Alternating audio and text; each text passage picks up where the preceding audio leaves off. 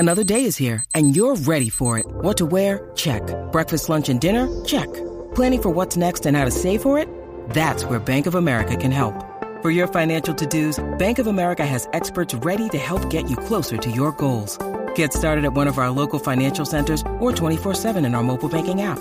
Find a location near you at bankofamerica.com/talktous. What would you like the power to do? Mobile banking requires downloading the app and is only available for select devices. Message and data rates may apply. Bank of America N.A., member FDIC. Hey, this is James Lomenzo from the mighty Megadeth, and you're listening to Hook Rocks with my good friend Jay Scott.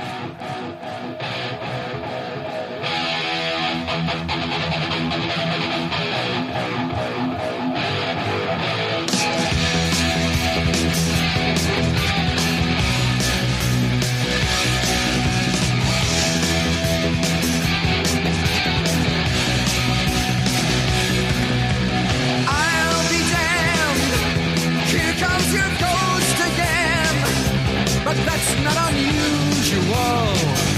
It's just that the moon is full and you decided to go. And here I sit, hand on the telephone, hearing a voice I've known a couple of lifetimes ago, heading straight for a fall. Well, we both know what memories can bring.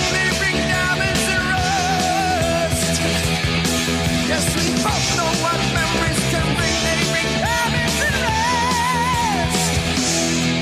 Now you're standing all around with snow in your hair. Now we're looking out the window of the crummy hotel over Washington Square.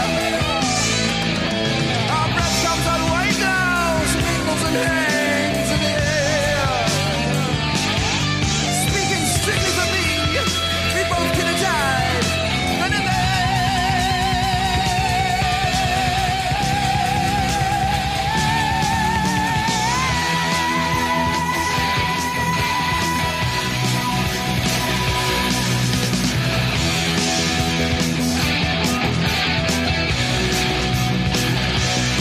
Now you're telling me you're not. Hey everyone, welcome back. It is The Hook Rocks, the ultimate rock community podcast. I'm your host, Jay Scott, taking you on another rock and roll journey. We have another live album review to do today, and we know how much you guys enjoy these episodes. We've done Strangers in the Night by UFO, Kiss Alive, Rockin' the Fillmore East by Humble Pie, Armed and Dangerous by Thin Lizzy, and Live After Death by Iron Maiden. So check out all those previous episodes of this quarterly series that we do. We enjoy talking about these albums. It gives us a chance to revisit them. We always do a poll like a month before with 4 different options to give you the chance to decide on which album for us to talk about. And this was the choice this time. It was Judas Priest, Unleashed in the East, the 1979 release, playing over a couple nights in Japan. And we're going to get into it here shortly. But before we begin, I always kind of do a quick rundown of what we've been doing and who we've been talking to. As I always mention, we are part of the Pantheon Podcast Network, a great network of music-related podcasts. So check out Pantheon Pods on Instagram, Twitter, and Facebook. Give them a search and check out my friends like Mac from the Ugly American Werewolf in London podcast, Tom and Zeus on the #1 rated Kiss podcast, Shout Out Loudcast, Chris and Aaron on Decibel Geek. Check them out. They got their Rockin' Pod coming up. Martin Popoff, the rock historian, the legendary DJ Mistress Carrie, and Carmen Apiece and Vinny Appice on the Hangin' and Bangin' podcast. And check out some of my other friends outside of Pantheon, like the Itch Rockin' Radio Show, All Things Blues and Southern Rock, and the Pod of Thunder, the Gentlemen, and I use that term loosely on the Pod of Thunder podcast. Those guys are a lot of fun. They just retweeted the episode that I was on where we discussed my favorite song, In the City, by Joe Walsh, and also the Eagles version as well. Don't forget to check out The Hook Rocks on all platforms and all podcast platforms. We're available everywhere: Apple, Google, Spotify, Amazon, and all podcast platforms. So please check us out there and set your app to automatic download so you get the latest episode right to your phone, and all previous 400 plus episodes too. We've done a lot over the 3+ years, and we're very proud of the work and the interviews and the discussions that we've had. So please check them out and write us a review on any platform, whether it's Apple, Spotify. You can even write a review on Facebook. Wherever you access our podcasts, you can definitely write us a review, and we do appreciate it. We've had some great episodes recently on the show. We just did a new music spotlight with the band GA20, great traditional blues band that I enjoy talking to, and I think you will too. We had Devin Allman from the Allman Betts Band talking the Allman Family Revival Tour that begins in Georgia in a couple weeks. We discussed why algorithms and TikTok are ruining rock music with rock music insider Christian Eagle. Very important episode for you to listen to, and why and how algorithms throttle discovery. We did another new music spotlight with Timmy Ruff from the New Roses, as well as Jax Hollow, singer-songwriter, who's just poised to have a big year next year. Talked to Anthony Gomes on his new album, as well as Ches Kane, James Lomenzo, Orianthi, and Mark Tremonti. So check all those out, and check out our quarterly album review with Chris Corradetti, where we talk about the top albums in the third quarter. And don't forget, we have our top fourth quarter album review coming up at the end of December, and our yearly annual top albums this year is 2022. We've got a lot of great albums to talk about for sure, and we will be doing that. Now on to our current episode with Rob in the Hood. You can follow him at The Recidivist on Twitter. He is my contributor to these episodes, to these live album reviews. As I mentioned, we've done a lot over the last year and a half. I think we started this back in the third quarter of 2021. And we are continuing with this episode, Unleashed in the East by Judas Priest. One of the cool things about this discussion is I just had a chance to see Judas Priest on their anniversary tour 2 weeks ago at the Genesee Theater in Waukegan, Illinois, which is right outside of Chicago. And they played a lot of songs that are on this album. And it was cool to kind of revisit some of the stuff. I've seen them a couple times over the last few years. So we are going to talk this monumental album, probably their biggest album up until, at this point in their career. They were largely a European band. They had mild success here in the States. And this came out, and this really did blow up for them, which then followed British Steel, which was a studio album after this, which had the big hit Living After Midnight. But they were really kind of an underground band in the U.S., and they had their success in Japan and the UK. But this was a big album for them in 1979, as a lot of live albums were for a lot of bands during that decade. So without further ado, what's happening, Rob? How are you? Hey, Jay, I'm doing well. I'm glad to talk to you again. I voted in the poll. I'm not sure if I'm supposed to be voting in the poll that we're doing, but I voted. I was torn between, I think you ran, one of the other choices was Motorhead's No Sleep to Hammersmith.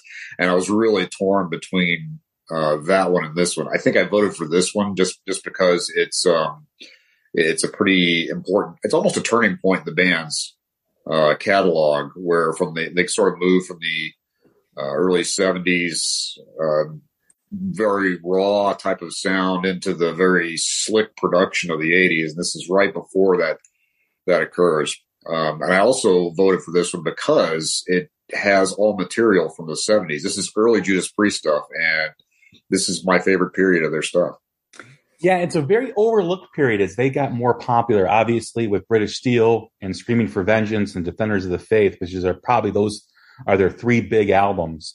I know Point of Entry is kind of sandwiched in between there. And even though Point of Entry seems to have gotten better over time, it was thought to be their weakest album of those four during that period. Obviously, they came back with Screaming for Vengeance, and the rest was history. But you're right. This was a more raw Priest sound. I don't know, what their direction would have been had this album not blown up for them, because Previous to this was Hellbent for Leather / Killing Machine, the album that preceded this album. And yeah, it was a great period for Priest. Some of their great historic tracks that are on this album, and they're even not on this album, are a part of that period, that era of Priest. I just saw them a couple weeks ago, as I mentioned, and they did Beyond the Realms of Death, which I have never seen them play that live. And that's one of my favorite songs of theirs. And I remember how much that song mesmerized me when I was a kid. And I mentioned that in the review that we just did of the show. To hear that live and to experience that was a real treat. To go back and revisit, and we talked before we started recording how it's nice to revisit these live albums that we haven't heard in a long time. I don't remember the last time I've listened to Unleashed in the East. It's got to be 20 plus years that I have not listened to it, and checking it out. I still remember my brother getting a tape from a friend and having one of these little recorders. It's not even a stereo. It didn't have a radio. It had the buttons on the left-hand side. It was about the size of a shoebox. And not as thick as a shoebox, but, in size comparison. And it had a cassette. You put the cassette in, you put the cassette thing down, and it had a speaker on the right. And I remember standing over it as my brother played it and hearing Diamonds and Rust from this album. It was incredible. And of course, growing up Catholic and being in a Catholic school, having the band Judas Priest and having to perform covert operations to get Judas Priest music into the house because of the name and what it signified to a strong Catholic family was brought back a lot of memories as I listened to this. And it's a real treat because this was a big album when I was a kid. My introduction to Priest obviously came after the album was released, but back in the day, you used to listen to stuff that was released, a few years earlier or whenever it was, because you didn't have the access that you did now. That's just the way it was. Yeah, it's Stained Class is my favorite Judas Priest album, and so I'm glad you brought that song up, because when I first heard Stained Class, that was the song that really kind of captivated me the most. And it's obviously a classic, and it has a very bleak storyline to it. And, I think a lot of their songs, even up through the big albums of the 80s, they often seem to have they kind of told the story of a protagonist that was almost like an anti-hero in some senses. And there's always a kind of a doomed theme around that protagonist. And that carries across other bands as well. But I wish that there are a couple of different versions of Unleashed in the East that are out there. And I wish that Beyond the Realms of Death was on the most widely available ones, which I don't have the one that has that. I have the 2001 re-release that has the extra tracks, but not that one. Yeah, it was only released originally as a 10-song album, as most albums were at that time. And of course, there's been reissues, and there's been a couple different various versions of that. When I revisited this, I listened to the reissue, which had the 3 extra songs of Delivering the Goods, which in my opinion is the best Judas Priest song of all time, Hellbent for Leather, and Starbreaker, which is another favorite of mine too. But to kind of go back and lead into this album, we can't really do it without discussing Hellbent for Leather / Killing Machine that came out before, because that really was what set the tone and set up this album, because it did have some success in the States, although it's still kind of an underground band, but it was really big in the UK. It had the controversial album title Killing Machine, which in the UK and Europe and all other places, it stayed that way. But in the US, they had to change it to Hellbent for Leather. But, this has songs that they still perform today. I mean, they still perform Hellbent for Leather. They still perform Green Menalishi, which is an old Fleetwood Mac cover, not the popular Fleetwood Mac songs everybody knows. This is when Fleetwood Mac was a really, big blues band. Running Wild, which is a song they're performing now on their current tour. So those three songs, or especially Green Menalishi and Hellbent for Leather, have been staples of their shows ever since they released their this album. Delivering the Goods, I think, is a very underrated song. Rock Forever is on Unleashed in the East, and we'll get into it. Evening Star, which is another one of my favorites too as well. And I also like Before the Dawn. So this was a big album going into Unleashed in the East. They had built up their fan base in Japan. They had rabid fans in Japan, and that's why they decided to really record this over 2 nights in Tokyo. And the rest is history, as they say, because this album really blew up for them. Yeah, and it's pretty interesting how big rock bands were in Japan during the 70s and 80s, and on afterwards that. But you had this sort of string of live albums that were recorded in Japan where it's clear that the audience is really with the band. I mean, it kind of started with in like 72 with Deep Purple's Made in Japan. And then this one and Cheap Trick's Live at Budokan came out both in 79. And then shortly thereafter was Iron Maiden's Made in Japan. And so a lot of really important live albums sort of came from bands that were outside of their initial audience in a different location, but really just clicking. And I think that growth in the Japanese audience, especially with rock and metal, still exists today. You know, that captive audience. I mean, you still see bands from the 70s and 80s still having a lot of success in Japan because their fan base there has never left them, and it also creates new fans there too as well. I think when you compare the U.S. audience for rock music compared to Japan is still very much a rock and roll, hard rock metal country than the U.S. is, and it's because of albums like this, because of bands like Priest and other bands too that have recorded and had success there too as well. Kiss is very big in Japan too. They have a huge Japanese audience. And in fact, when Kiss was going through their valley of popularity back in the early 80s, Japan was still a big country for them. I think that's actually, it's great that we live in a time where it's kind of a worldwide market for music, so that if you have a band that you really like and it's not exactly taking off in your area, there's still an audience out there that can keep that band going and keep it alive so that we can still enjoy the music, even if the people around us don't know what to listen to. So as we begin the discussion on Unleashed in the East, of course, the albums that preceded this was Sin After Sin, Stained Glass, as you mentioned, Killing Machine, as I mentioned, and we start the album off with Exciter, which is off Stained Glass, which really sets the tone for the show. One real quick thing to mention about this album that's really interesting, you know, as we kind of begin our discussion, is the re-recording of Halford's vocals for this album, because apparently, and this is according to Rob Halford in interviews that he's done, the recording messed up the vocals, but the rest of the band sounded great.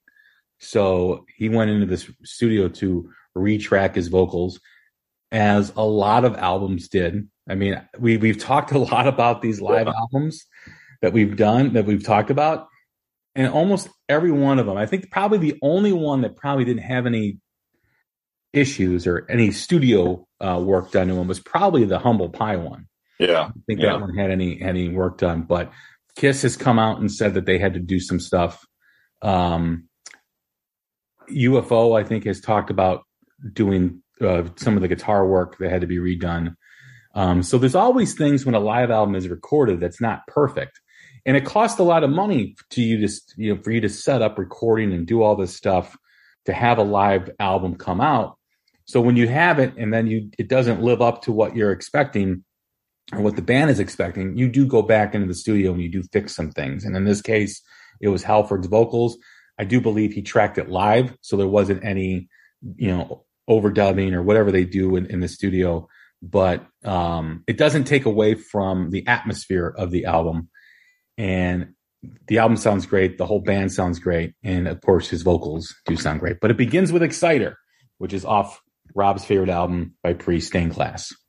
Yeah, it's I was thinking about the go back and re-recording of the vocals. I think they did a pretty good job of that because they resisted temptation to do too many multiple vocal tracks of Halford in the same song. So it really does still have that same live feel where it's one voice that you're hearing.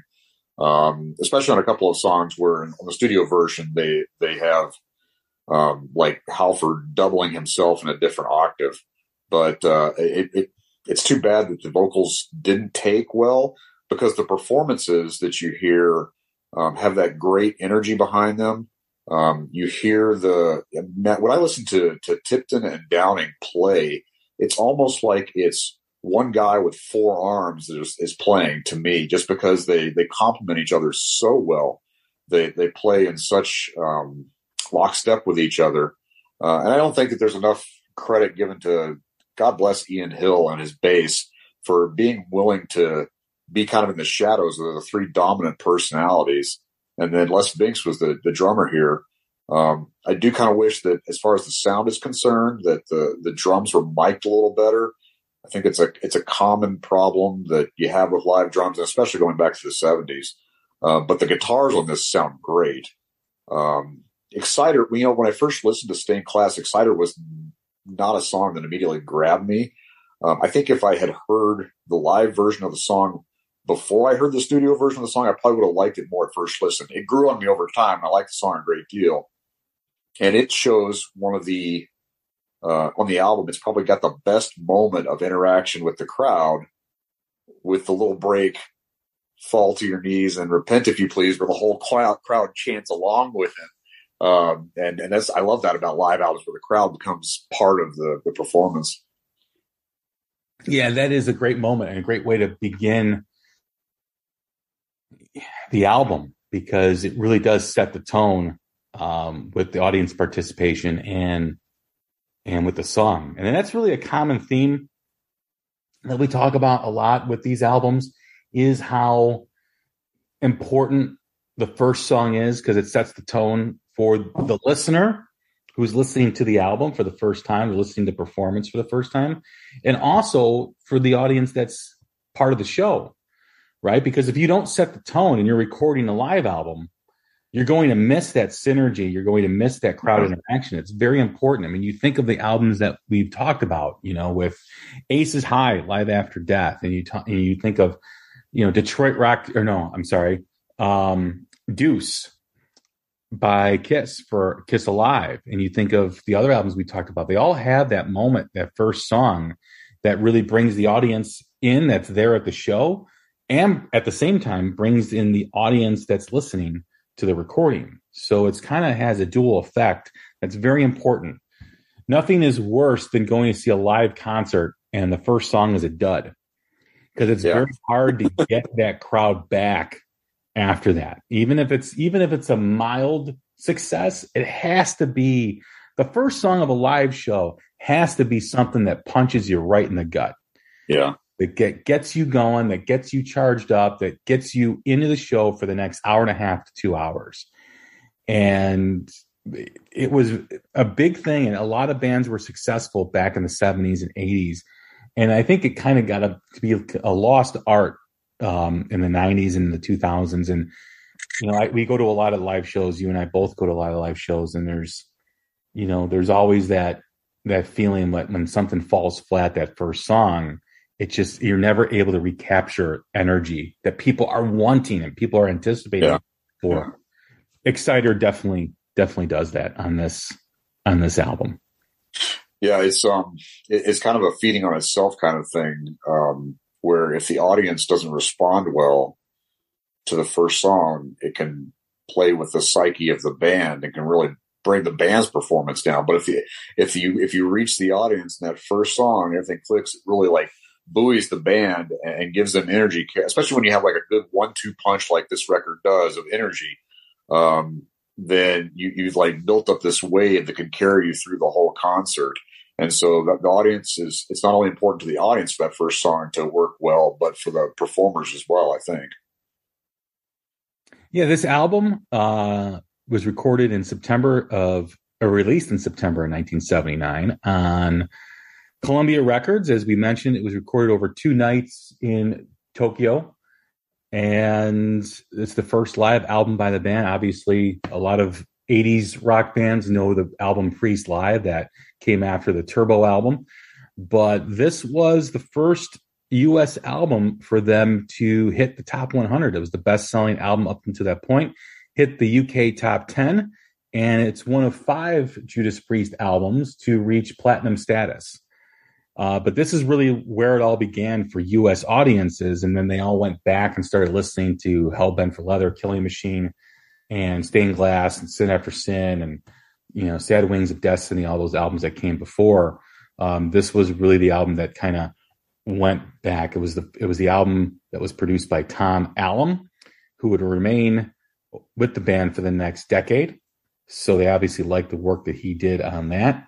And we did mention the re-recording of Halford's vocals for Unleashed in the East. But like a lot of bands in the 70s, this had the impact that they needed to reach U.S. audiences, to reach a wider global audience. It certainly did that. And Judas Priest, with the next album, British Steel, and then Screaming for Vengeance, Defenders of the Faith, was arguably one of the biggest bands in the 80s because of this album. Yeah, and I don't know if the production got better over time. And we talked about Kiss Alive, about how the studio albums were a little flat, and the live album really gave you some of the energy that you really wanted from the songs, since the songs themselves were inherently strong. I think that to some extent that may be true as well with Judas Priest, where the live versions here have that power behind them and the more blended sound, whereas some of the studio production from the earlier stuff leaves you a little bit like, it sounds like everybody is sitting in a room by themselves and can't hear each other playing, which is obviously sometimes the case, but the stuff isn't mixed as well as you might want it to. Here you get like the whole band performing together, and it feels much more like a song that's playing out as a result of the synergy of the band members, rather than just kind of isolated stuff that's played at the same time. And I really like that about this album.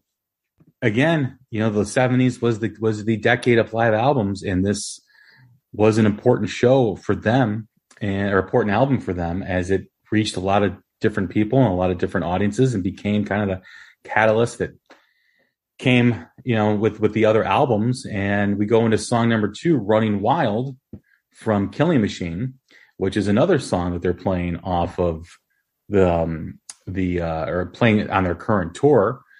Again, that 1-2 punch that you mentioned, Exciter into Running Wild, keeps the crowd going, keeps the chaos of the crowd part of the album, and you feel that when you're a listener, when you're listening to it for the first time. One of the things I like to do when we're talking about these, actually, you were talking about how long it's been since you listened to Unleashed in the East. It hasn't been as long for me. I know I listened to it probably about a year ago, but I've been paying more attention when we're listening to the live albums in preparation for these, where I try, when we have bands that have 2 guitar players, to try and guess which one is in which channel. And I certainly could be wrong. To me, I think that Tipton is in the left channel and Downing is in the right channel. And I'm sure if somebody out there knows, they'll let me know on Twitter. But I think that Tipton's sound is a little rounder, for lack of a better word, because he tend to favor he played usually Strats and an SG back in that time frame. And he favored the whammy bar, which I hear a little more of that dive bomby thing sometimes going on the left channel. And then Downing always liked the flying V's, and they have a little more bite to the sound of them. And I hear that a little more.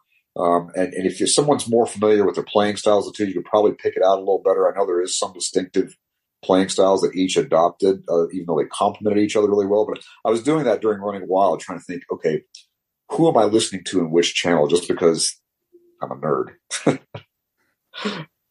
That's interesting. I never, when I listen to it, I haven't had that moment. I'm trying to decipher which one's playing, but I'm just taking out the whole performance in. But yeah, I'd like to know that too. Which channel which guitar player is feeding each channel. So that's hopefully someone knows that. And if you do know that, please comment either on, Instagram, Facebook, or Twitter, or write us a message, on any platform that you're listening to in a review that you might write. So we do appreciate it. After Running Wild, they go into Sinner and then Ripper. What can you take away from, or what do you take away from those two songs in their performance? Well, one of the things that I like about Sinner, which Judas Priest was always really good at, especially in the early days, is the songs have changes in them to keep the listener's interest. In Sinner, like the riff that starts off the song really has kind of it's your average riff. But then when they hit the chorus of the song, they change the beat without breaking stride. And suddenly your ears are a lot more interested in what's going on. And they do that throughout the song. And the Ripper, they have that really cool, slightly out of the ordinary riff that's right after the chorus every time. And I think that Judas Priest has always been good about maintaining listener interest by the songs having different segments to them, especially in the early days. When you have some of the longer, more epic songs, you certainly have a building effect. But even in some of the shorter songs, like The Ripper is not even a 3-minute song, but it has stuff that your ear wasn't quite expecting but works well. Yeah, no, I find that amazing too, because they were really one of the first bands to really incorporate that stuff. The time changes and the seamless time changes. Obviously there were bands at the time like Rush, but in terms of like heavy metal, not a lot of bands were doing what Priest was doing. Yeah, I was thinking when I was listening to as I said, I think I've listened to the album about 3 times in the last 24 hours. And every time I listened to the Ripper and that exit out of the chorus riff that I was talking about, I think to myself, this is where Slayer got the idea for their riffs. There's something about it. And if my knowledge of music theory was deeper, I could tell you which mode they're playing in. Unfortunately, I probably can't. Maybe High Stick Nick can. But I think that this particular riff really influenced some of the riff styles that Slayer had later on. That's not quite mainstream, but you think, oh, that sounds different. That sounds a little bit evil, a little bit enticing. And what's next? I need to hear more. The next track, Green Menelishi, and this album is why the Green Menelishi is still in the Judas Priest set list to this day, is because this was really the big song on this album. This is one of the songs that really gained in terms of popularity, and how it comes off live is why, like I said, this song still remains as one of the songs of one of the favorite songs of Priest fans all over the world. Yeah, this it's the first of 2 covers, back-to-back covers that are on the album.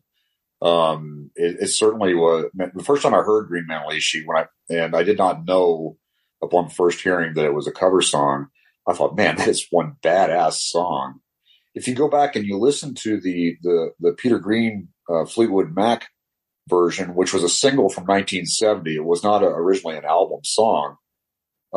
There's a lot of the same character of the song there, but it's a lot more down tempo than the Judas Priest version. They really picked up the energy in it. They made it a little heavier, although there are heavy elements in the song. The one thing they took out somewhat is at the tail end of the Fleetwood Mac version, it has kind of this long, kind of ghostly outro. And they don't have that on the Judas Priest version, which kept it a lot more compact, probably made it more accessible as a single. But it's a good example of taking a cover song and putting it into a slightly different genre and making it the band's own. And I bet that there are hordes of people out there who have no idea this is a cover song of a Fleetwood Mac song. No, I didn't know that too. When I first heard that, I thought this was a Priest song, and it wasn't until years later that I saw that it was a Peter Green Fleetwood Mac song. I mean, it has a Priest style title too, as well. You know, Yeah. Lishi. I mean, it's style in terms of how they name their songs and how they present the song. So they do make it their own, kind of like how Zeppelin made a lot of their cover songs their own too. But it's just a great track, and to have a song that's a cover, it's kind of similar to "You Really Got Me" by Van Halen, kind of become one of their own. You know, says a lot about how they approached it, how they presented the song, and how they made it a Judas Priest tune. Yeah, absolutely. The next cover is to me was a much greater departure from the original than this one was. Well, yeah, it's a Joan Baez song, Diamonds and Rust. And Joan Baez, known as a folk singer primarily in the 60s. This, you know, obviously people know of the Joan Baez Zeppelin song, Babe, I'm Gonna Leave You, which they made their own too. They kind of made it, you know, Zeppelin-esque, a lot more harder. And Priest does the same thing with this cover song that originally appears on the Sin After Sin album. And again, it comes off live. It's way better live to me. Well, let's just back up. It's a lot harder than the original song on, you know, that appears on Sin After Sin, but it really captures Priest, and it's a million times better live on this album than what they were able to do on the Sin After Sin album. Yeah, I completely agree with that. And again, if you compare this to the original song, the Joan Baez song, which is a very ballady, folksy song that has kind of a less than intuitive melody to it, and it has an odd rhyming pattern to it as well. Because I thought, why would they pick this song? When you listen to the studio version of the song on Sin After Sin, the first thing that hits me is, well, Jesus, this is a disco beat. What's going on here? But they kind of changed that a little bit on Unleashed in the East, where it doesn't feel quite the same. You know, there are two different recordings of this song that are out there by Judas Priest. The one that was on Sin After Sin was the more widely known one because it was on the original release. But they had previously tried to do the song before, and the reissues of Rock-A-Rolla have that song on there too. So you can hear the two different versions of it. One of the other things that I thought was pretty interesting is, as I was looking at some of the stuff and listening to this in preparation, we have two different connections to Bob Dylan here, because the song that Joan Baez wrote apparently was about her relationship with Bob Dylan. And so I'm imagining Rob Halford singing to Bob Dylan. And then the band's name, Judas Priest, actually came from a Bob Dylan song from a long time ago when Judas Priest was originally a completely different band before they had ever recorded anything. And so I think that's strange that there are two ties to Bob Dylan that kind of coexist here. That is interesting. I didn't know that. I didn't know that that's how they got their name. Yeah. What's the story behind that? Well, let me see here. I had to. The song is the Bob Dylan song. It's the ballad of. I'm gonna mess it up. The Ballad of Frankie. Where did it go? I was looking at this because I didn't know this until I was. It's the Ballad of Frankie Lee and Judas Priest is the name of the song. And it's off of the Dylan album John Wesley Harding. And I think it was from like 1967 or something. But it was chosen by the band's original bass player, who was no longer with the band when they started recording with what we think of as the classic lineup. But because I had wondered, I had heard people use Judas Priest as kind of a curse. I distinctly remember a Hill Street Blues episode where the lieutenant who's in charge of the SWAT team uses it. It's strange what things stick out in your mind, but it goes back to Dylan, and that's how the band came about their name. Well, folks, I learned something new today. I did not know that. I always thought it was this, anti-religion. Yeah. Because that's what I was told, in the halls of St. Emily's in Mount Prospect, Illinois. That's interesting. So I learned something new today. Thank you very much. My pleasure. On to Victim of Changes, which is one of my favorite Priest songs, and it's on the Sad Wings of Destiny album. And it begins the last 3 songs, all of which are on Sad Wings of Destiny, of the original Unleashed in the East. So the original Unleashed in the East only had 9 songs. This is the first of the last 3. Victim of Changes was part of the set list when I saw them, actually, I want to say 2018, 2019, when they came back on the Firepower, the original Firepower tour. They played this in their set, which was great because they hadn't played this in a long time too as well. And kind of getting back to what Priest is all about live is similar to other bands like Maiden and others. They do play songs for their fans that they have not played in a while. They like to bring out these treats, as I like to call them, that fans talk about, fans get excited about. I mentioned having them play Beyond the Realms of Death on this current set. They're also playing Jawbreaker and Stealer and what was the other one? Running Wild, as I mentioned. And then when I saw them a few years ago, they played Victim of Changes, which was outstanding. And my son then saw them, and they did some songs off of Turbo that they haven't done in a while. But they do like to do that, bring back songs that they haven't played. They're even doing Screaming for Vengeance on this tour, too, as well, which is a very difficult song to sing live. And Halford nails it, definitely nails it. But Victim of Changes is another song, again, time changes. It takes you on a journey. A lot of their older stuff, like Beyond the Realms of Death, like Victim of Changes, is a little longer in terms of the songs, and I do enjoy that. I know our friend Chris Corradetti, doesn't like the long songs. He gets impatient with that. I enjoy that all my days from enjoying Achilles' Last Stand by Zeppelin or Kashmir. I like that. But Victim of Changes is a definite Priest staple in terms of what their legacy is about. I consider this probably their first song that really identifies their sound. And it was off of Sad Wings of Destiny, which has one of the best album covers of all time. Yeah. But this is just another great performance of this song. It whenever I've seen discussions on Twitter, because that's the only social media platform that I'm on, for people who are serious Judas Priest fans going back through the years of the catalog, this song frequently pops up as the favorite song of those fans. I like epic songs.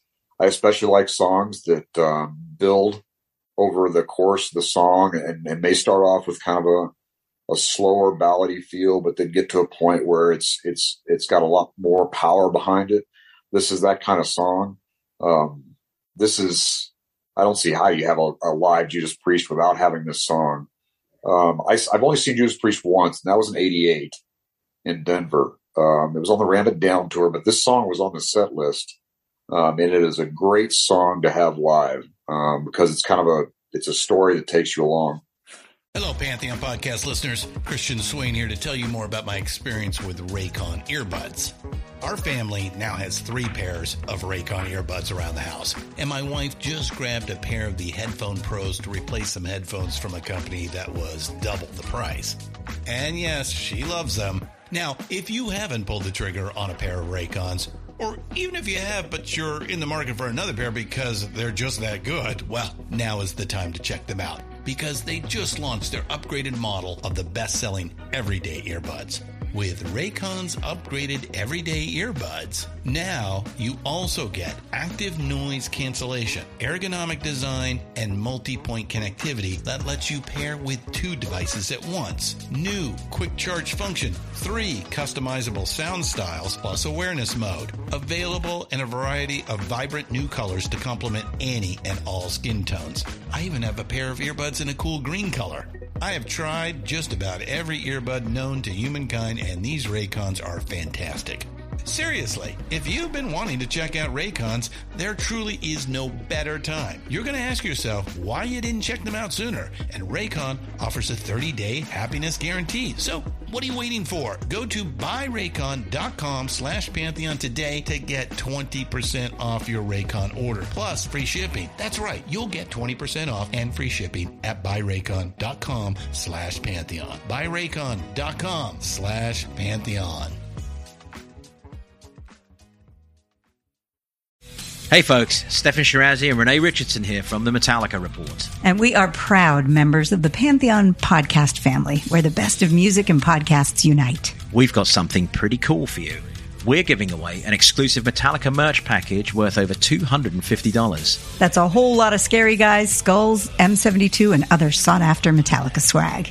And we've made it easy for you to win. Follow and share the Metallica Report, and you're in the game. Go to pantheonpodcast.com/Metallica, enter your email, and hit that button to be entered to win. And just like that, you're eligible for our monthly exclusive Metallica merch package. And guess what, rockers? You can enter every month. So just do it. And while we love our global brothers and sisters, the lawyers won't let us ship outside the U.S. It does. It does remind you, and I'll even bring it again, Beyond the Realms of Death.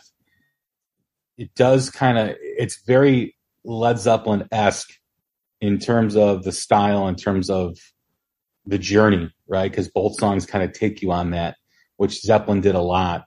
And I know in an interview years ago, I think it was KK Downing that talked about these two songs, about like kind of being their Zeppelin songs, like their journey, like I don't mean the band journey, I mean like on a journey. Yeah. And you hear Beyond the Realms of Death, he compared it to, their Stairway to Heaven, and I forget the song that he compared Victim of Changes to, but that was based on that interview. That was kind of the thought process when they were putting songs like that, like this, together. Yeah, it's I love this song. I think it's one of my two favorite songs on Sad Wings of Destiny. I'll tell you what the other one is when we get to the end of the album, the stuff that I wish that was here on this. I agree. This is one of the great album covers of all time. If I had to pick 5 favorite Free songs, this song would definitely be in the top 5. Me too. Yeah, Victim of Changes. I would say Delivering the Goods for me is in my top 5. Beyond the Realms of Death is definitely in my top 5. And if I had to round out the final 2, I would put Screaming for Vengeance, and I would probably put The Sentinel in there. I would agree with you on The Sentinel. I love that song. That's a great song. I think that if you put the double song at the end of Defenders, Heavy Duty. That's I'm sorry. Heavy Duty and Defenders of the Faith. Heavy Duty and Defenders of the Faith. I think that is. I like it because it is. I like double songs that one flows right into the other one, at least when they are good songs. That's certainly after their song. Their sound got a lot thicker, for lack of a better word. The production really boosted up the power of the guitars as far as like the mid range and the bass part of the guitars. But yeah, The Sentinel is another iconic song that I think is great, which obviously was later on down the road. What's your favorite Priest song? Maybe Dissident Aggressor. Okay. Which is one of the songs that I wish was on this release. It has such a groove to the riff, and the way that Halford sings along with that groove. It's a song that I can't listen to once. I have to go back and listen to it repeated times. And I think each time the volume knob goes up a little more. Yeah, no, that's a great song. My favorite is Delivering the Goods. I think Delivering the Goods is the You Got Another Thing Coming, Headed Out to the Highway song before those songs came out. It has that, has that Priest swagger that is defined in those two songs, but it's not very popular, or not a lot of people outside of Priest fans really know that song. Yeah. It's just got a punch to it that I just love. And it's like that first, like if you look at Heading Out to the Highway and Point of Entry, and you look at You Got Another Thing Coming, those are kind of like brother and sister songs, right? Well, Delivering the Goods is kind of like the parent of those two songs, in my opinion. Sure. And I guess we'll just go down this path a little bit. The other things that I wish that were on this release, I wish there was more Stained Class on here. Saints in Hell has always been a favorite. Savage is a great song. And of course, Beyond the Realms of Death, all I think should have been included in this. I can't help but wonder if the same concern over the delicate American palate, which caused them to change the name of Killing Machine to Hellbent for Leather, played a role in the song selection here. I don't know if they thought that Saints in Hell might freak too many people out. But those songs are all things that I wish were included here. And I wish, since they were on the Killing Machine / Hellbent for Leather tour, I wish Killing Machine was on this release, because that's my favorite song on that album. You're right. I think, but then they got songs like Genocide, right? And then Tyrants. I don't know, how much that played into it. I know as we get into this on a UK 7-inch EP, Rock Forever, Hellbent for Leather, and Beyond the Realms of Death did come out as kind of an extra 7-inch vinyl release later on, which had those two songs from Killing Machine and the one song from Stained Glass. So it definitely was recorded during this tour, during these shows. They just, for whatever reason, maybe that was it, I don't know, but they decided not to put them on there. And even on the bonus stuff, before we, as we'll get into the bonus tracks, they didn't even put Beyond the Realms of Death on there. So it's kind of strange why they didn't, because it's such a powerful song. But we'll get into that. Yeah. Last two songs, Genocide, Tyrant, again, both off Sad Wings of Destiny. 4 songs total off of Sad Wings of Destiny. And oddly enough, they only did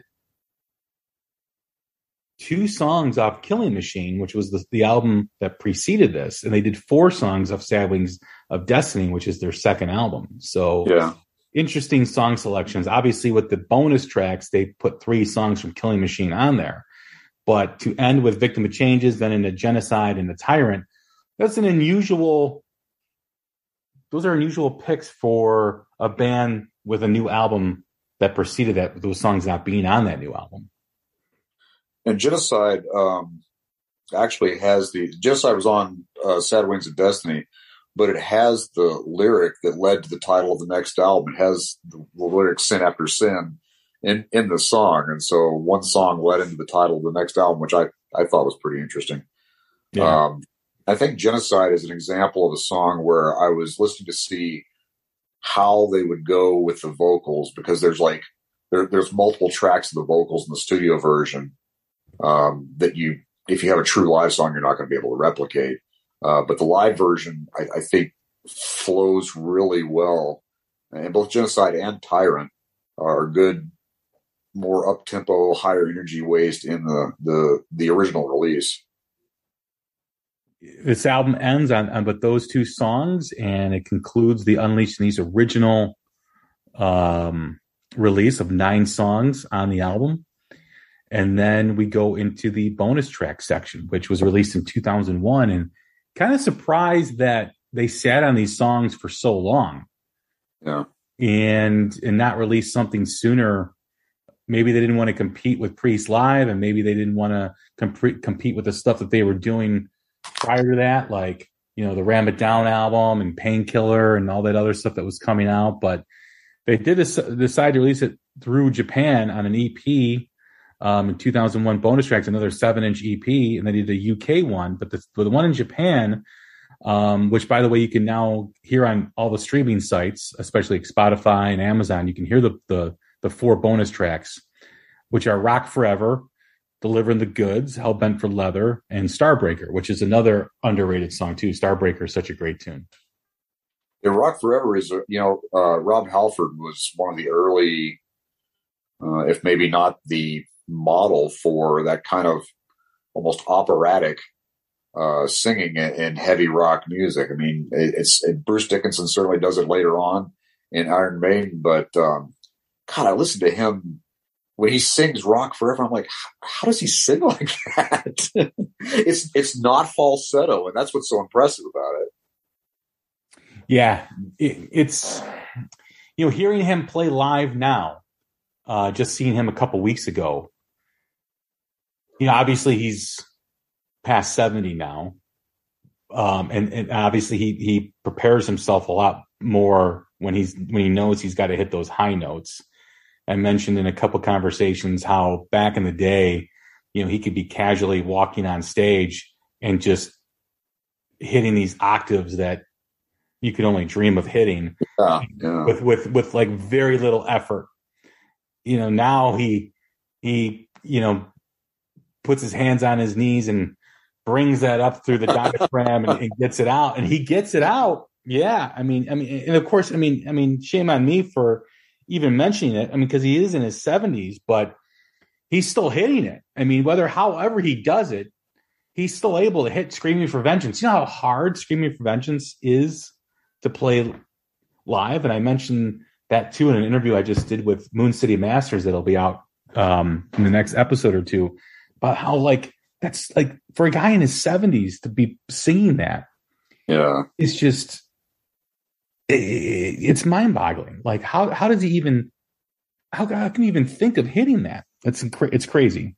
Yeah. His raw vocal talent maybe should be discussed more often when talking about great rock singers. I know there's plenty of people who recognize the talent that he has, but he's he brings out these things that are like completely in key, and it seems like, how can a human being, especially a guy, be able to do that? And it's really amazing to me that his vocal talent is such that it is. It's a huge part of the Judas Priest defining characteristics.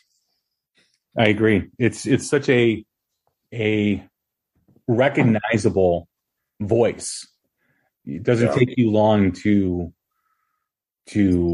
know it's him. Within the first bar or two, it's Halford always. And part of the lore of Priest is the metal god, is that Rob Halford vocal range. And when you hear performances and you hear them live, he's so good live. And even though they had to redo the vocals for this, I don't doubt for a second that this is not what he sounded like, because I've seen him live 3 or 4 times, I think, over the years, 5 times maybe. The memory's kind of foggy as I get older, but he's just got one of the most, when you think of the vocalists during that period, you think of his contemporaries like Dickinson and Dio. They all have recognizable voices, right? They all have that identifiable sound and voice that instantly, within seconds of who's singing. Yeah. And this is a real human voice. It's not something that a computer has molded to fit well into the song or altered so that the pitch is correct. This is somebody really singing. And that's one of the things I love about it. Yeah, I agree. When you see that when you see the US Festival, I always do that. When you see the US Festival performance and you see him walk on stage singing, and that's what I'm talking about, that casualness that he had, and he's hitting these notes. Yeah. It's just amazing that he's able to do that. And there's also a video out there too from the Defenders of the Faith tour, I want to say. And there's also a performance that they did from British Steel.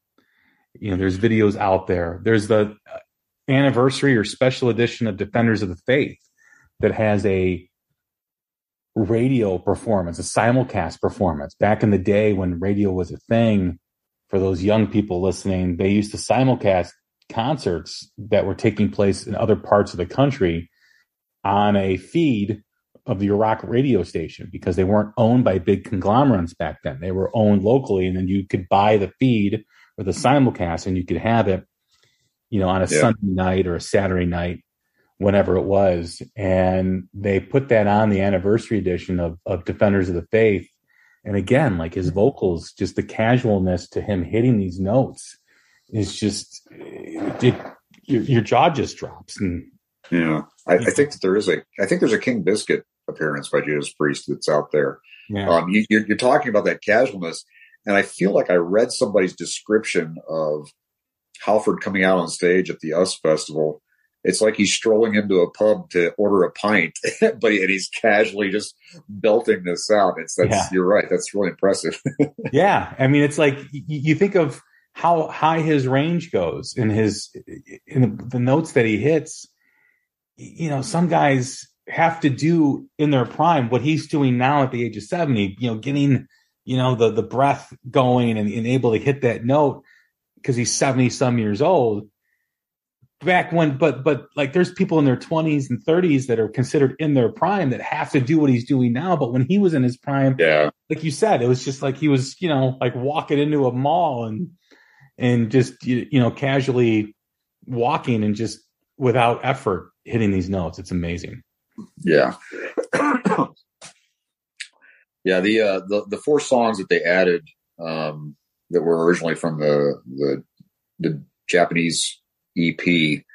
I think I'm glad they're on the release because it makes it more of a tour about the Killing Machine / Hellbent for Leather album.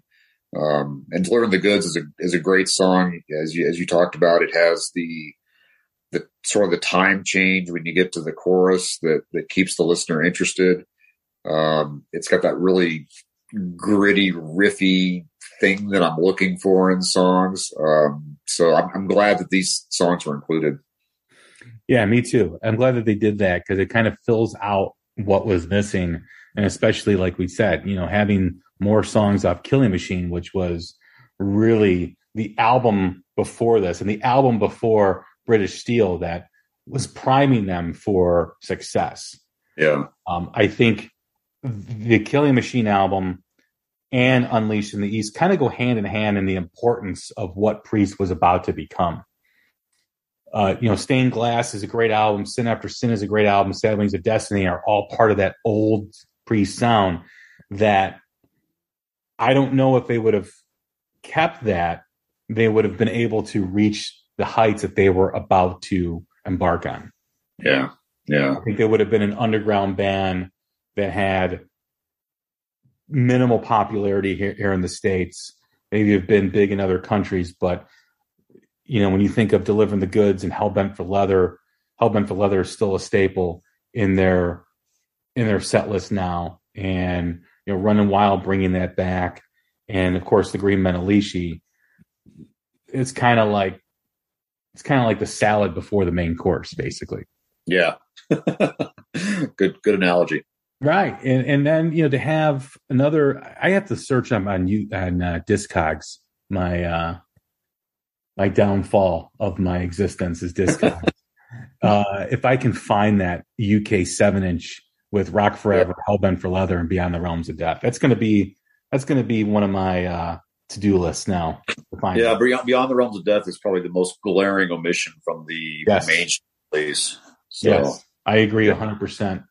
Because it's such a powerful song, and hearing it live like I just did a couple weeks ago, you can't help but ask after you hear it, like, why don't they play this song more? Why isn't this like one of the 5 songs that they play? I mean, obviously, you could say, well, it doesn't have the popularity, but Priest fans are going to see Priest now, right? Yeah, yeah. And there's a lot of hardcore Priest fans there. I mean, just looking at the crowd with all the vintage T-shirts and the jean jackets with the back patches and everything. Yeah. And they went nuts when they played Beyond the Realm. They went freaking nuts. They should have this song in every set list from here on out. Absolutely agree with you.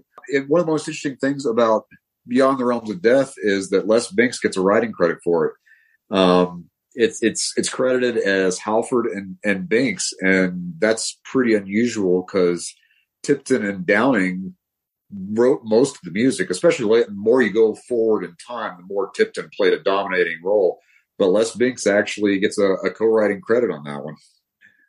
Yeah, I'm going to go on Discogs when we're done recording, see how much that 7-inch UK is with that with Beyond the Realms of Death Honor. I'm gonna obsess over that now. Yeah. Getting that. Now that I've heard it live, and now that I know that it's part of that set list from Unleashed in the East, I gotta have that. Yeah. Well, let me know if you find it and how much you pay for it.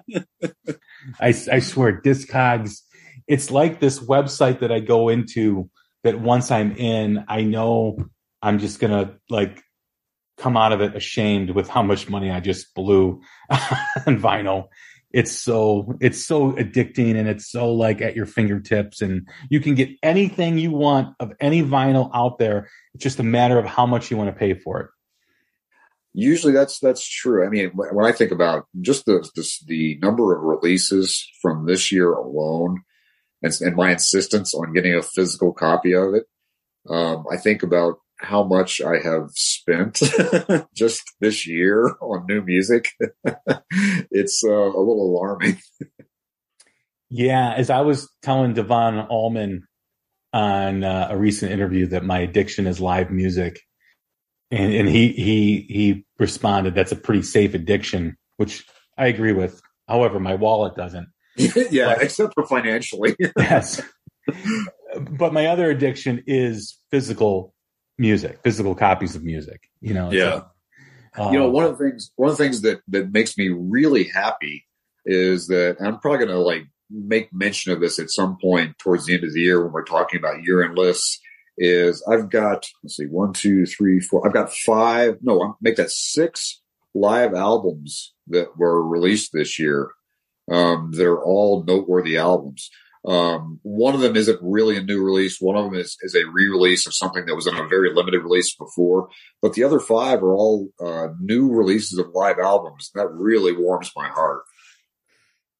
Well, I think that's a good point that you bring up, because when you look at what the 70s meant to rock music and what live music, live albums meant to rock music and those bands that existed, a lot of the bands that we've talked about, like Kiss, like Thin Lizzy, we can put UFO into that as well. And I think you could probably include Judas Priest. Is their popularity soared after the live album that they came out? I mean, every album that I just mentioned, Thin Lizzy's Live and Dangerous, Strangers in the Night by UFO, Kiss Alive, and Unleashed in the East. Maiden's popularity was already there with Live After Death. I mean, they just came off of Power Slave, and maybe their popularity grew a little bit, but they weren't struggling, which is my point, right? Yeah.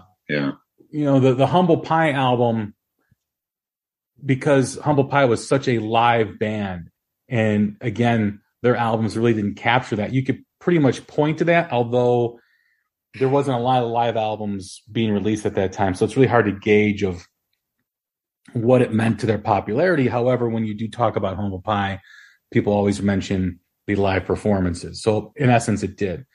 But there's so many other bands and artists in the 70s that have the level of popularity because of the live album during that decade, the live album that they released, that I don't think it's a bad idea for new rock bands that are out there right now to capture themselves in a live setting. Yeah. That if a young kid hears the roar of a crowd or a crowd singing along, they're like, wow, I got to go experience this. This is really, really cool, because a lot of young people are all about the experience now, right? I mean, that's why vinyl is so popular, is because a lot of younger people are buying it because it's kind of a collectible. It's part of the experience. So if you release a live album and you hear a crowd roaring and singing along and doing all this stuff, you're going to want to go experience that. You're going to be like, wow, I got to go check what this is all about. This sounds awesome. The way people are singing along and, cheering and all that stuff.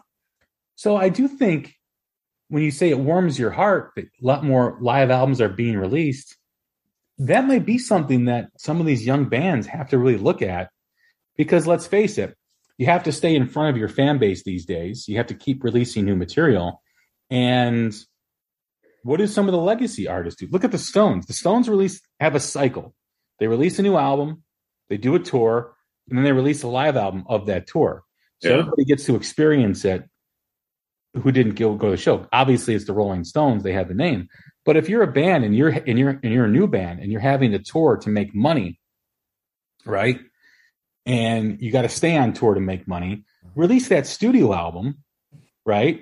And then 8 months, 10 months later, release that live album while you're still on tour to try to bring people into seeing you live. That's not a bad formula to look at. Yeah, I think you're right. It's important for the continued vitality of rock and roll, for live recordings of live music to exist, both to get people interested in going to see the band live.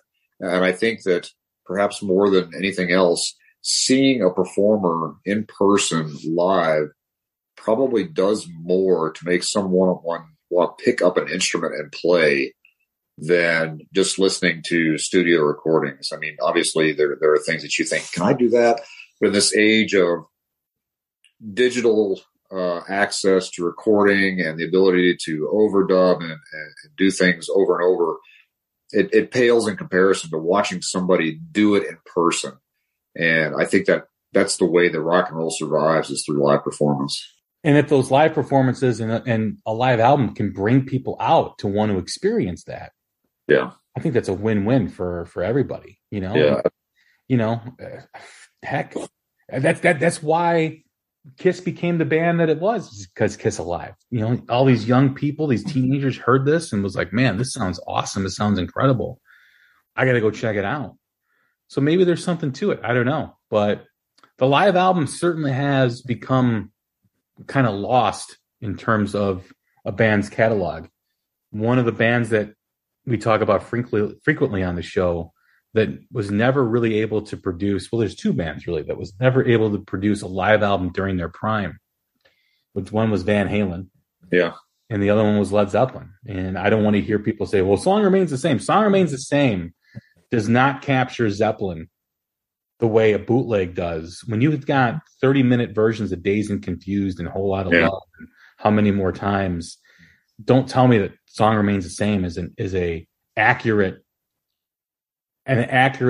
portrayal of what Zeppelin was live. And to not have a live album of Eddie Van Halen playing in his prime. I mean, Live Without a Net is pretty close to his prime. When you hear him play, especially the Eruption version, but to not have that on a CD format or an album format is criminal. And I think hopefully at some point there are lost live tapes that they have that they can put out, similar to what Zeppelin did when How the West Was Won, which does give an actual portrayal of what Zeppelin was like live. So, but getting back to my say, I mean, live albums seem to have just become, live music is now like an afterthought in terms of being released on like anniversary editions or, whatever you want to call it, special editions. And I think the way rock music is now with a lot of these new bands, having that in your catalog as a release, I think is a great idea. Yeah. You're onto something there, Rob. Yeah. All right. We'll take that. Well, in closing, we'll share our thoughts. My thoughts are on this album. I'll give you the last word, but my thoughts on this album, like I said, this is the kind of the primer for what was to come for Judas Priest, and the reason why Judas Priest became what they became in the 80s with this album. Unleashed in the East really does, it puts the keys in the car, it puts the keys in the ignition and starts the engine for what is to come with British Steel and Screaming for Vengeance. I'll even include Point of Entry and Defenders of the Faith. Of course, Turbo came after that, but when you talk about the legacy albums, three of them really became or came after Unleashed in the East. Yeah. I think that when I think about Judas Priest and this time frame, I'm not sure that there is enough credit given to kind of the pioneering aspect of Tipton and Downing and the twin guitar attack. Along with Thin Lizzy, they're really kind of the the trailblazers of having that dual lead guitar approach to things. Because a lot of the other bands that were sort of the genesis of heavy music, whether you're talking about Sabbath or Zeppelin, or Van Halen a little later on, they're all a single guitar player. But with both Thin Lizzy and Judas Priest, they really successfully exploited having two strong lead players, both in trading off between lead lines and in harmonizing with one another, which is something that always makes my spine just tingle when I hear two guitars in harmony playing complex lines. I think that's fabulous. And they really were there at the beginning of this. And I think that as you listen to this album, I don't hear, and I don't have the most educated ears for this kind of thing, I don't hear a lot of things on the guitars that I think are overdubs. There's only one or two spots where I hear something that I think maybe was a rhythm piece that was plugged in just to fill out the sound a little bit. But most of it sounds like it really is the two guitars carrying the day together as they're playing together. And they are so in sync with one another. It really, I marvel at that they're really almost playing as one. And I think this album does a great job of capturing that. For those bootleg lovers that like to record music that's not released, there is a bootleg of this show that includes all the songs, the extra songs, Rock Forever, Delivering the Goods, Hellbent for Leather, Starbreaker, and Beyond the Realms of Death. It also includes White Heat, Red Hot, and Take on the World. You can find that under the title Tyranny Unleashed in the East. So if you have the means and you want to find that for your collection, that will give you the full picture of that set list of that tour in Japan that we talked about. I don't know what the sound quality is. Obviously, if it's soundboard, it's usually a better recording. Not to say that you can't get a really good audience recording of a show, but typically soundboard recordings are better. So if you do find that bootleg and it is a soundboard recording, it might be worth picking up. My advice whenever you do purchase a bootleg is to always listen to it before you buy it. Usually bootleg dealers that you find at record shows will have a portable CD player with headphones that you can listen to prior to it, and it kind of gives you the idea of what type of sound quality that you have. But if you're looking for a complete show of what this set list was, Tyranny Unleashed in the East. And you can also find some of these tracks on Priest Live and Rare CD. They are not the same versions as on Unleashed in the East, but it gives you an idea of what the performances were like. And I even think it includes Evening Star and Take on the World, which I also mentioned too, that's on that bootleg. So some good stuff's out there if you want to find it. Rob, it's been a blast, man. I really enjoy these conversations. There's nothing that's quite like a live album to be a time capsule, and that gives me all sorts of joy. Yeah, I can't wait to do the next one, which will be first quarter of next year. I think we're going to include live at No Sleep Till Hammersmith. We'll put Live Killers from Queen. I think what was the other one that we had on there? Was it Live at Leeds by The Who? Live at Leeds was talked about. That's a great live album. Someday I'm going to maybe try and convince you that the Allman Brothers of the Fillmore East is a good inclusion. I know that hasn't been one of your areas of interest in the past. Well, you know what? I may check that out. I may put either that or maybe Rush Exit Stage Left. Oh, another great one. Yeah. On the poll. So when we have it. So look out for that poll, probably dropping in January. And then we'll do another one of these episodes in February. So we'll figure out which one we're going to talk about. But these are always a great way to revisit music, way to revisit live music, give you a sense of some of the bands that we're not able to see live anymore, and what they were like, and always enjoy the conversation. Thanks for having me, Jay. I really appreciate it. It's been fun again, and I hope you have a great holiday season. Absolutely. The chill is in the air. We had 70-degree weather on Thursday. Now it's in the 40s here in Chicago. Thanksgiving is a week and a half away, and then it's on to the Christmas holiday season and New Year's. So we'll be doing some more episodes closer to the holidays. But for those listening, this is going to be released before Thanksgiving. But if you're listening around Thanksgiving, hope you have a great Turkey Day. Enjoy fall, enjoy the leaves falling, and the heart of football season as we, especially college football, which I got to go catch some games today. But follow Rob at The Recidivist on Twitter. I'm not even going to attempt to spell it, but Rob in the Hood, you can. I'll when I post the episode, his link will be in there, so give him a follow. I'm Jay Scott. This has been another great episode of the Hook Rocks Live Album Review, a quarterly episode or a quarterly series that we do. Hope you enjoyed it. Take care of each other. Stay safe, and we will talk soon. Thanks.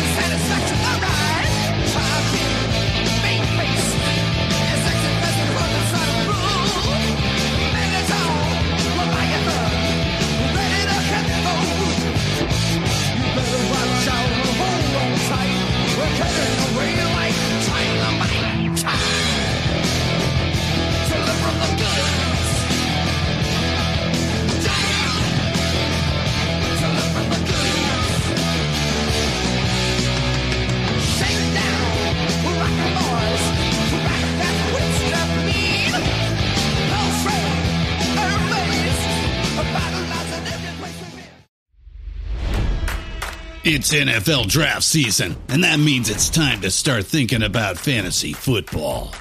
FantasyPoints.com features industry-leading experts and prognosticators using proprietary hand-charted data to help you score more fantasy points. FantasyPoints.com is the place to go for whatever kind of fantasy football you play. Whether you play fantasy football, daily fantasy sports, or do a little bit of everything, Fantasy Points has the meticulously researched content to guide you to victory. And why wait for the fall? Fantasy Points also covers the new spring football league, the UFL. Join the guru, John Hansen, Scott Barrett, Joe Dolan, and other massive names in the fantasy football universe with an exclusive offer. Use code Pantheon for 15% off any Fantasy Points package, including the all-in package, with access to every article, tool, and data nugget that Fantasy Points has to offer. That's FantasyPoints.com and code Pantheon for 15% off at Fantasy Points. FantasyPoints.com, code Pantheon. Score more fantasy points.